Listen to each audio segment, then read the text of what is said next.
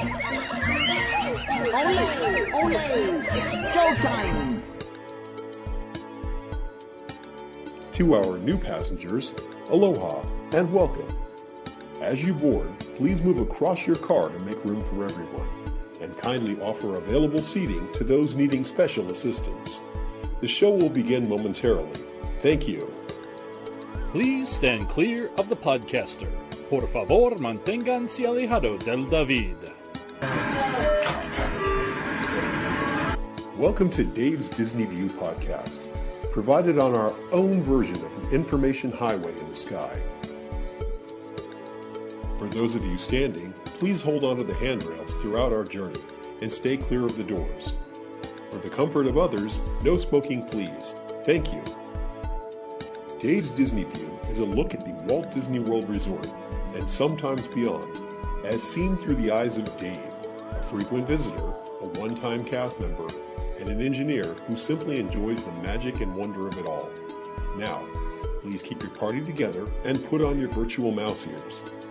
And by all means, enjoy the show. Hey everyone, it's Dave. Welcome to another edition of Dave's Disney View podcast. Well, on this episode, I would like to pay tribute to another one of the Disney theme parks, and this time it's Disneyland Paris. Turns out that Disneyland Paris is celebrating its 20th anniversary this year, and they kicked off their anniversary celebrations with two interesting people hosting the celebration. It was Mexican bombshell, I guess you would call her, Salma Hayek, and disgraced former French soccer star Zidane, who was best known for the end of a World Cup before he retired with headbutting somebody. But anyway, that's an interesting mix to have for people to celebrate the 20th anniversary. What I wanted to do in this podcast is kind of go back and look at the early days of what Euro Disney looked like. And as I said, it was called Euro Disney when it first opened. They changed the name somewhere along the way. Now, this was supposed to be a partnership between the French government and Disney World to be able to build a theme park somewhere in Europe that people could easily get to. What Disney discovered, there were a lot of Europeans who were traveling to the United States to come to a theme park. So Walt had built Disneyland and then planned for Disney World. And then the Disney company had come together with a plan to work with the J&B partners in Japan to build Disneyland Tokyo. And it worked out pretty well. That property is mostly owned by the bank and is actually a Japanese entity, and a small percentage is owned by Disney. So that model was what Disney used to build Disneyland Paris. And it's about 60% owned by the French and about 40% owned by Disney, and it's all themed to Disney standards. So the deal was, back when they first opened, that there was a lot of labor strife. There was a lot of issues about putting a theme park in outside of Paris. It's about 20 miles outside of Paris. And as I recall, there were some small-scale riots and some different things, and people talked about it poorly, saying it was going to destroy French culture, and it was going to be like the equivalent of Chernobyl in France, and things of that nature. And certainly it didn't start off well when Disney first started planning it. During the first year, attendance was low. And that's where my story comes in. So I'd like to kind of tell you the story about my trip to Euro Disney back in 1993. As you may know, it opened in 1992 in just outside of Paris, France. And they actually built it there primarily because it was within a 4-hour drive of most of Europe. They had expected that there would be up to 500,000 visitors a day to the park. But they had some trouble getting there. They had 50,000 people or so on the first day. And it was something like 25,000 visitors a day for the first year or so that the park was in existence.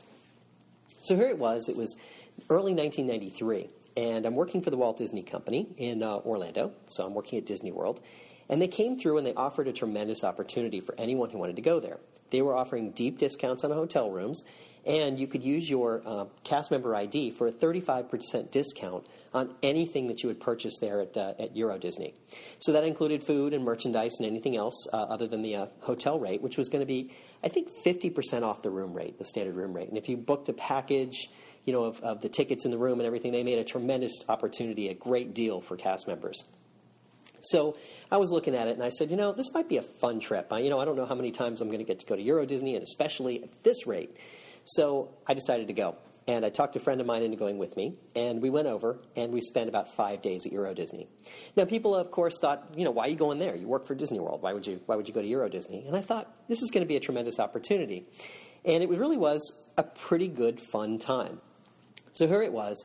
I got this discount, and first off, it was kind of funny because I had they had these paper forms you had to fill out to get days off when you were working at the Magic Kingdom. And these paper forms were for a week's time. So it was a Sunday through a Saturday that you'd have the forms for. So if you needed to do a shift change or you needed to trade days or you were asking for time off, you filled out this form.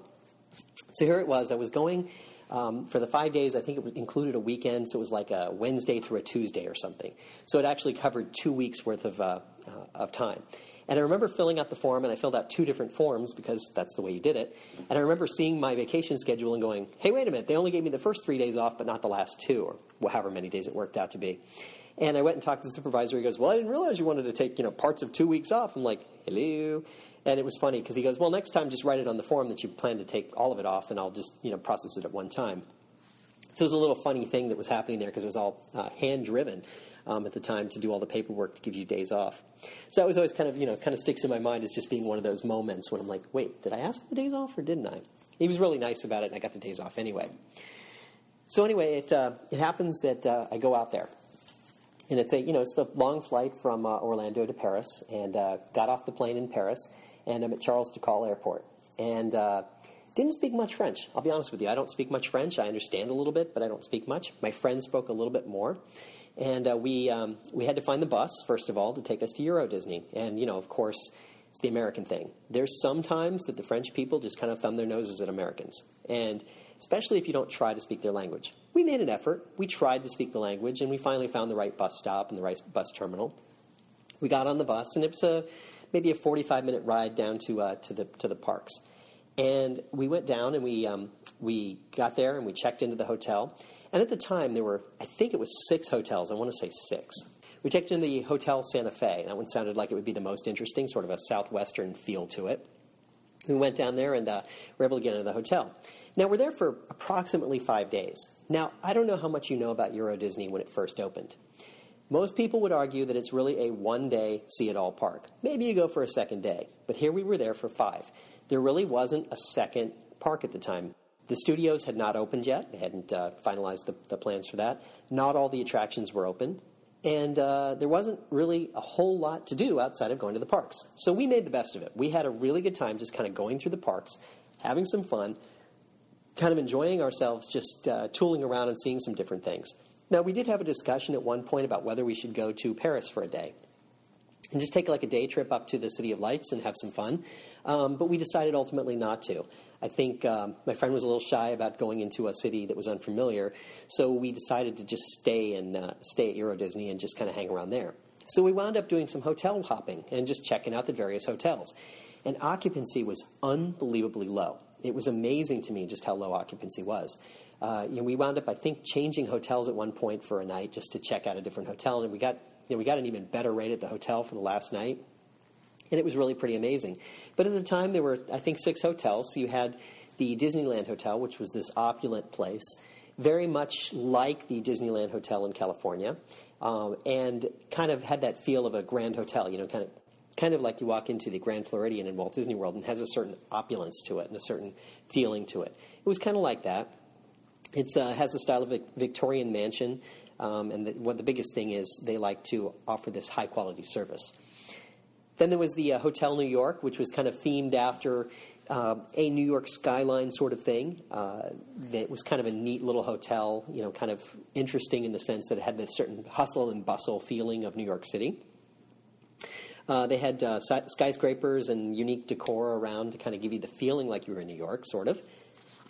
Then you had the Newport Bay Club, which was it was a sort of a nautical style hotel, very much like sort of the beach club, the Yacht and Beach Club over at Disney World, sort of that laid-back feel about it and that sort of thing. It was modeled after something like Newport, Rhode Island, something like a resort town like that, where you have sort of that feel of a resort town in the Northeast.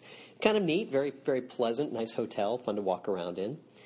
You had the Sequoia Lodge, which was one of these nature-driven exhibits. So it had this sort of natural thing to it, a lot of trees around it. You felt like you were sort of in the Pacific Northwest. The whole thing about Disneyland Paris or Euro Disney was they were trying to emulate what it was like in the United States, in various parts of the United States. And I think they kind of captured the essence of it in some way. And the next up, it was the Hotel Santa Fe, where we were staying. And this was kind of a fun hotel. It was a southwestern Mexican sort of feel to it. They made it look like the painted desert in a way and had everything in the adobe style. So you had these little hotels, these little rooms that were kind of set apart. And it was kind of fun to be able to walk around the property a little bit. They had a crashed spaceship in one place. They kind of captured the imagination of being the old Southwest. And then finally is the Hotel Cheyenne. Now, I don't know about this. I can't put my finger on what it is exactly, but there's a fascination that the French have in particular with the Old West in the United States. And so the Hotel Cheyenne kind of captured that. It was sort of the supposed to be like the old town, the old mining town, or the old one-horse town in the Old West. And so they had the saloon look to it. You think about the towns you see in the Old West where it was sort of one road and you had these hotels and different things along there. And you kind of walk in and just had that sort of feel to it. You were kind of staying in a ranch or something. And it was kind of neat in that way. I thought that was kind of an intriguing thing to look at. So I'm just amazed at the way the French kind of look at the Old West with a certain wide-eyed wonder. And it's kind of interesting because here was this one-horse town that you could walk through and kind of felt like that. And I remember walking along and kind of thinking, I feel like I'm in the Old West in some way. So that was really it. Now, as I said, the park itself was really a 2-day park. So you had the ability to go in and see the park and see most of it in a day and go back and see it a second day. But we were there for 5. So we spent more time kind of eating in restaurants and tooling around and going in and out of each of the shops. And the other thing we got to do a lot of was sit in the hotel and watch TV. Well, most of the TV's in French. They had a few channels that were in English. But one of the things we watched a lot was The Little Mermaid in French. So every once in a while, I'll pop in the DVD of The Little Mermaid at home, and I'll switch to the French soundtrack, and I'll feel like I'm back in that hotel watching the old movie. It was kind of funny, just that memory for me is very strong, and I think back to sitting there and watching that movie while I was laying in the bed in the hotel and just watching The Little Mermaid in French. Another thing about the hotel that we were staying in, we were on the first floor, and they had these giant windows. And I remember opening the window and climbing out the window to go out of the room. It was just one of those odd things because most of the hotels in the United States, you don't have anything like that. But it was really, really pretty funny. I was able to walk out the first-story window and go out into the parks. Anyway, now the hotels themselves were arranged around a lake. So as you walked around the lake, you could go to each of the hotels. The lake itself was shaped like the state of Florida. I found that to be personally amusing. It was a nice little Disney touch that you may not notice unless you were really looking at it. But they were laid out like the state of Florida. So you'd walk along and you could check out each of the hotels. And there was a pathway that led from the hotel area down through a downtown Disney-like area and over to the main entrance to the theme park. So we'd go through the downtown area and check out some of the things. There were a couple of shops and restaurants, and at night it was a little bit of fun to just kind of tool around a little bit, kind of hear some of the live music and different things that were going on. But primarily, like I said, we spent a lot of time eating in restaurants and stuff, just checking it out. Hey, the 35% discount with the exchange rate the way it was a pretty good deal at the time. So the park was laid out, and what I remember about it, as you walked in, one of the things that I noticed right away, we were there in May, I guess, and the weather was a little bit cooler. And I understand that France gets a little rainy at times. So a lot of the areas between the shops and the arcades are covered. So unlike in Walt Disney World, where you kind of walk between things and things are open, here they were covered. It was like a plexiglass cover over a lot of stuff. So as you walked along, you didn't feel like you were going to get rained on or snowed on as you went along. So that was kind of neat. And it was kind of interesting. You walk in the park. My first thought was, oh my God, I'm at Disney World. You have that feel. I mean, they really did recreate the feeling that you're at a Disney park. I mean, everything looked so familiar. From Main Street, as you walked along to the center square, to even the castle, the way it was laid out, even though the castle was completely different, it was really pretty familiar. Now, I'll admit, I don't remember everything about the parks. I mean, we went through every attraction and we had some fun. But I don't remember everything. I mean, this is, it's been almost 20 years now since we went there. But I do remember some very specific things, and I'd like to kind of share those with you. One of the cool things was that it was Princess Aurora's castle, so Sleeping Beauty. And inside the castle, and in this case, you could go inside the castle. This is the first park I'd ever been to where you could go into the castle and really kind of enjoy it. They set the castle up on a hill. And you could go inside, and they had all these tapestries and different things, and they were telling the story of the Sleeping Beauty. And you could go in and you could kind of check it all out. And I thought that was really pretty neat, because you really kind of got a feel for what it was like to be inside the castle. They kind of represented it well. And then down underneath, they had a dragon. And the dragon was kind of sleeping in a lair, and you could hear him sleeping. And every once in a while, he'd raise his head. He was an animatronic dragon. And he'd turn and he'd look at you, and he'd snort out a little bit of smoke from his snout. And it was really pretty clever. I thought that was one of the more amazing things I'd ever seen, because it really took the imagination to a new level, and something that you didn't see in any of the other parks at that point. One of the other things I remember very well, walking over into Frontierland. As I said, there's a certain fascination with the French and the Old West. And it was really pretty interesting. They had little shows they were doing, and it was the French people, or French-speaking people doing a show that related to the Old West. And it was really kind of, it was kind of cute in its own way. I wasn't sure what to make of it at the time, but it really was kind of a clever little experience, and it was kind of neat to see them doing this Old West show and kind of getting a feel for the Old West. The Big Thunder Mountain Railroad there is a little bit different. It's actually set off away from the park. You have to go kind of under the river, so they have the equivalent of the rivers of America, and you go underneath to be able to get to Big Thunder Mountain. So it's kind of neat. You actually get in the queue outside by the rivers of America, and you go underneath, go up into the mountain, and then the train car takes you up into the mountain and around, and you splash down kind of under where the water line is, and then you get out and you come out. It was really pretty neat. I remember, thinking that was really cool the way they laid that out, and really kind of enjoyed the kind of the look of that. The other thing I remember, being over by the Pirates of the Caribbean, they had a pirate-themed island over there. And it was really pretty neat. It was like Skull Island, and you could go over, and it kind of had the theme of Peter Pan and Captain Hook, and you could go over and check it out. And it was really pretty clever the way they laid it out. You could kind of just hang out. It was a kids' play area and some different things over there. And I remember having some fun just kind of walking along through there and really kind of enjoying what it was and how it was laid out. It was pretty clever.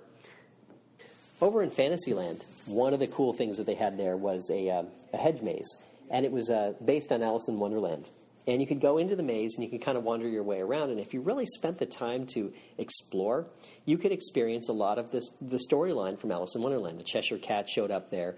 There was the Tea Party, and you knew the Mad Hatter had been there recently, so you could kind of check that out.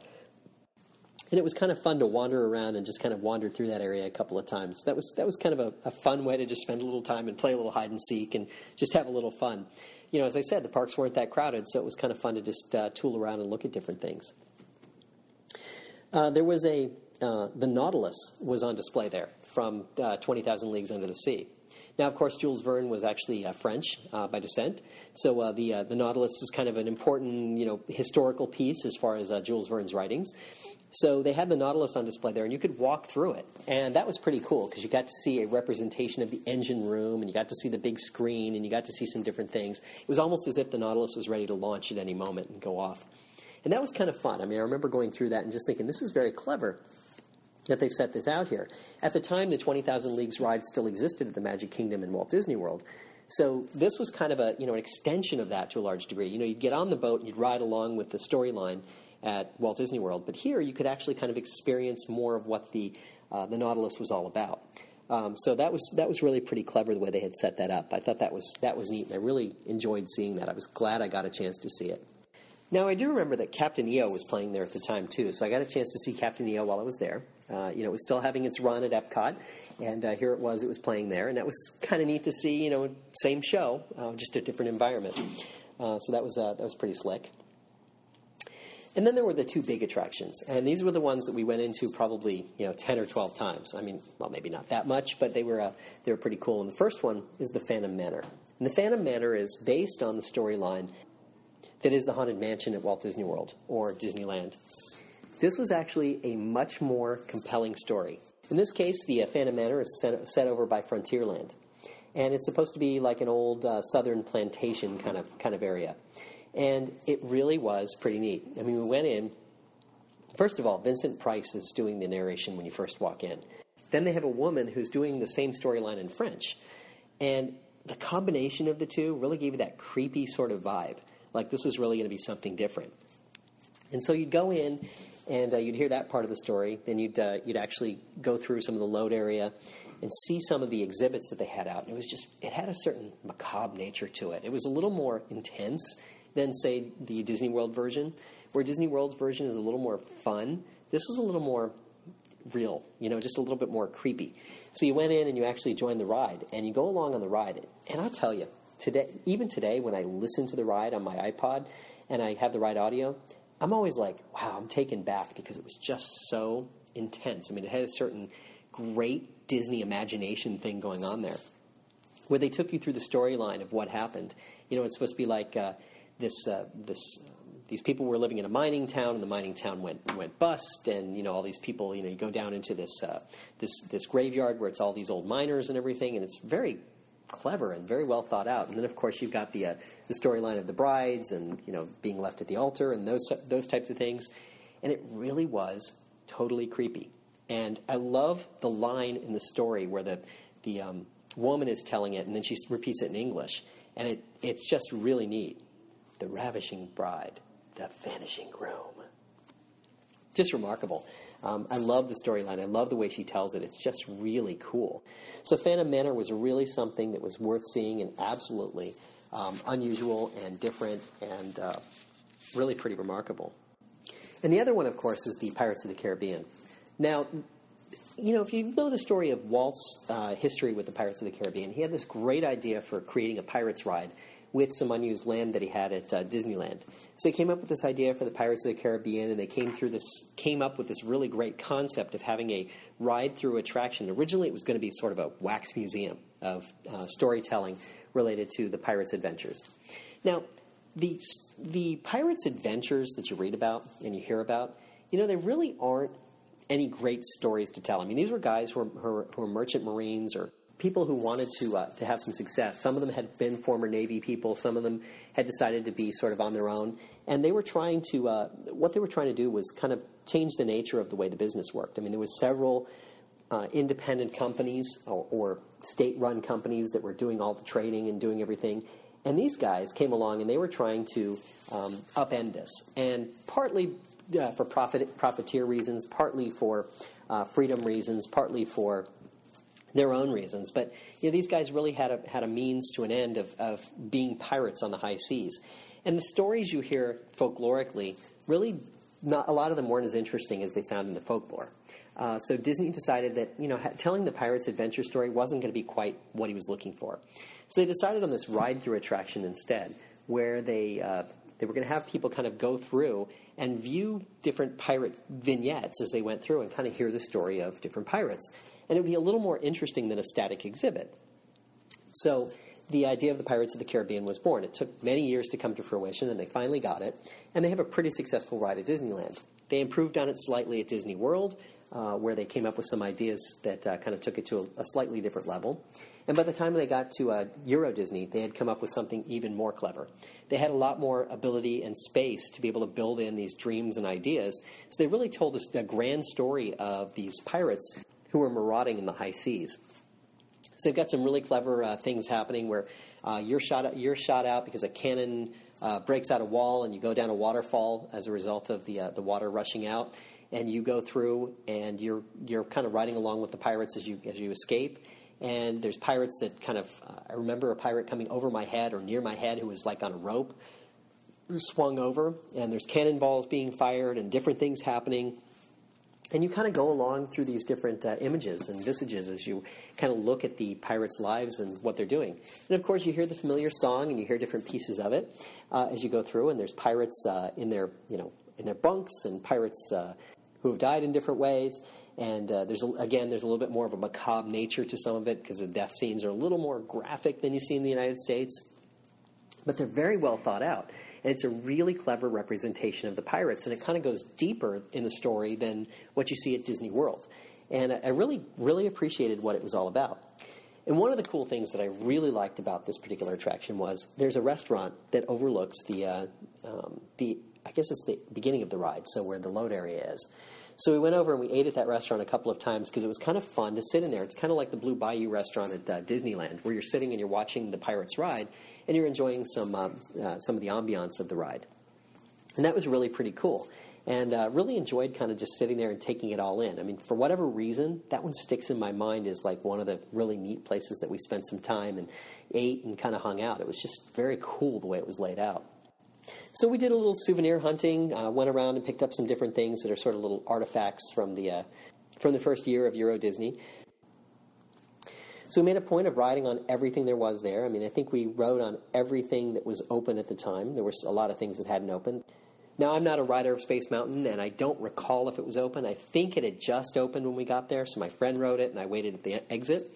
But I remember that, the specter of the building looking very much like the one at Walt Disney World, but yet had some unique twist to it. And I remember the music as you were going in, and hearing the music because it's a little different than Walt Disney World's version. I remember there was a Peter Pan ride, and it was a little bit different than the one at Disney World. And there was also a Pinocchio ride, which is something that you don't see. Made a point of just trying to check out every little ride and exhibit. The Indiana Jones ride hadn't opened yet, but I remember them working on it. I remember seeing it and thinking, wow, that would be kind of cool. And as I understand it, it is pretty cool.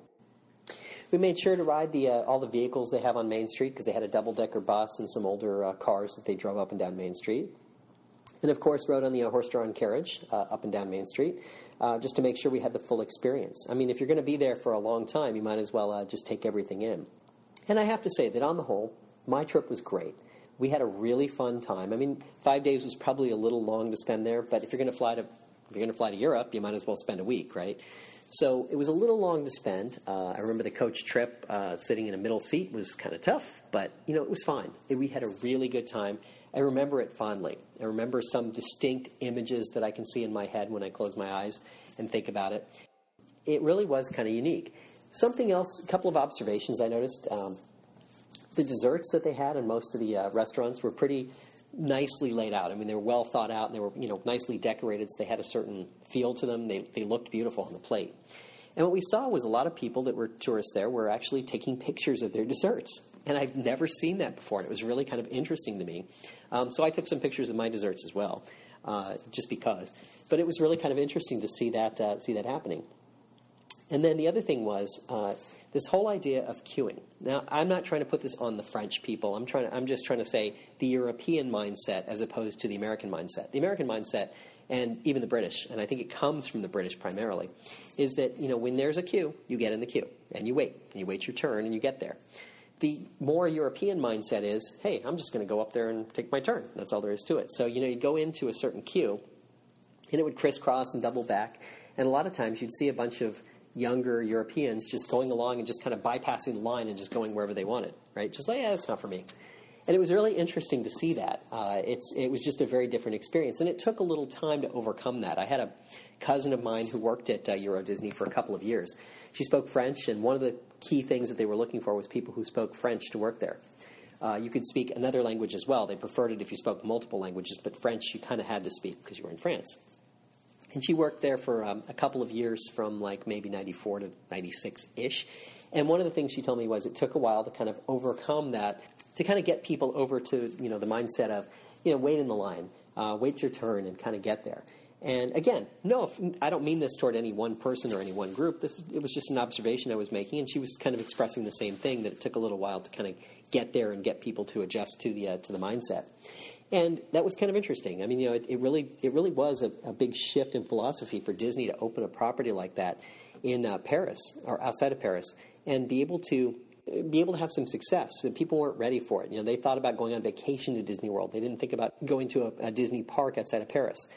It really was a big shift. And of course, in the European mindset in the early 1990s, and I think that's kind of faded a lot. People didn't want to go to France to go to a theme park.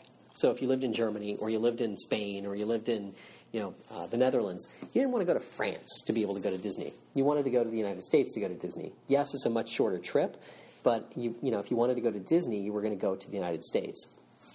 And that's changed over time. And that's as opposed to building a Tokyo Disneyland that had remarkable success right out of the gate. The people in people in Japan just love Disney, and they love being able to go to a park that's close to home and being able to go and really experience it and kind of live it without having to go to the United States to be able to do it. So different mindset from the people that lived in Europe, But I think that's softened over time, and I think now that they're starting to get more people coming in, I think you're starting to see that it's changed. Everything's shifted. It just took a while to get that up and running and get people into the concept of doing it. Now their numbers are great. The number of people that come to the parks, the people that experience it, and really kind of taking it in and really experiencing what it's all about. Again, the attention to detail, the things that they put into the park, the number of different attractions that they had, and kind of the thought process that went into it. Taking the Phantom Manor and making it so much more than what you had at the Haunted Mansion at Disney World, and really making something much more interesting, really was compelling. And I really do appreciate all the attention that they put into it. And I'll always fondly remember my trip to Euro Disney and how that worked out.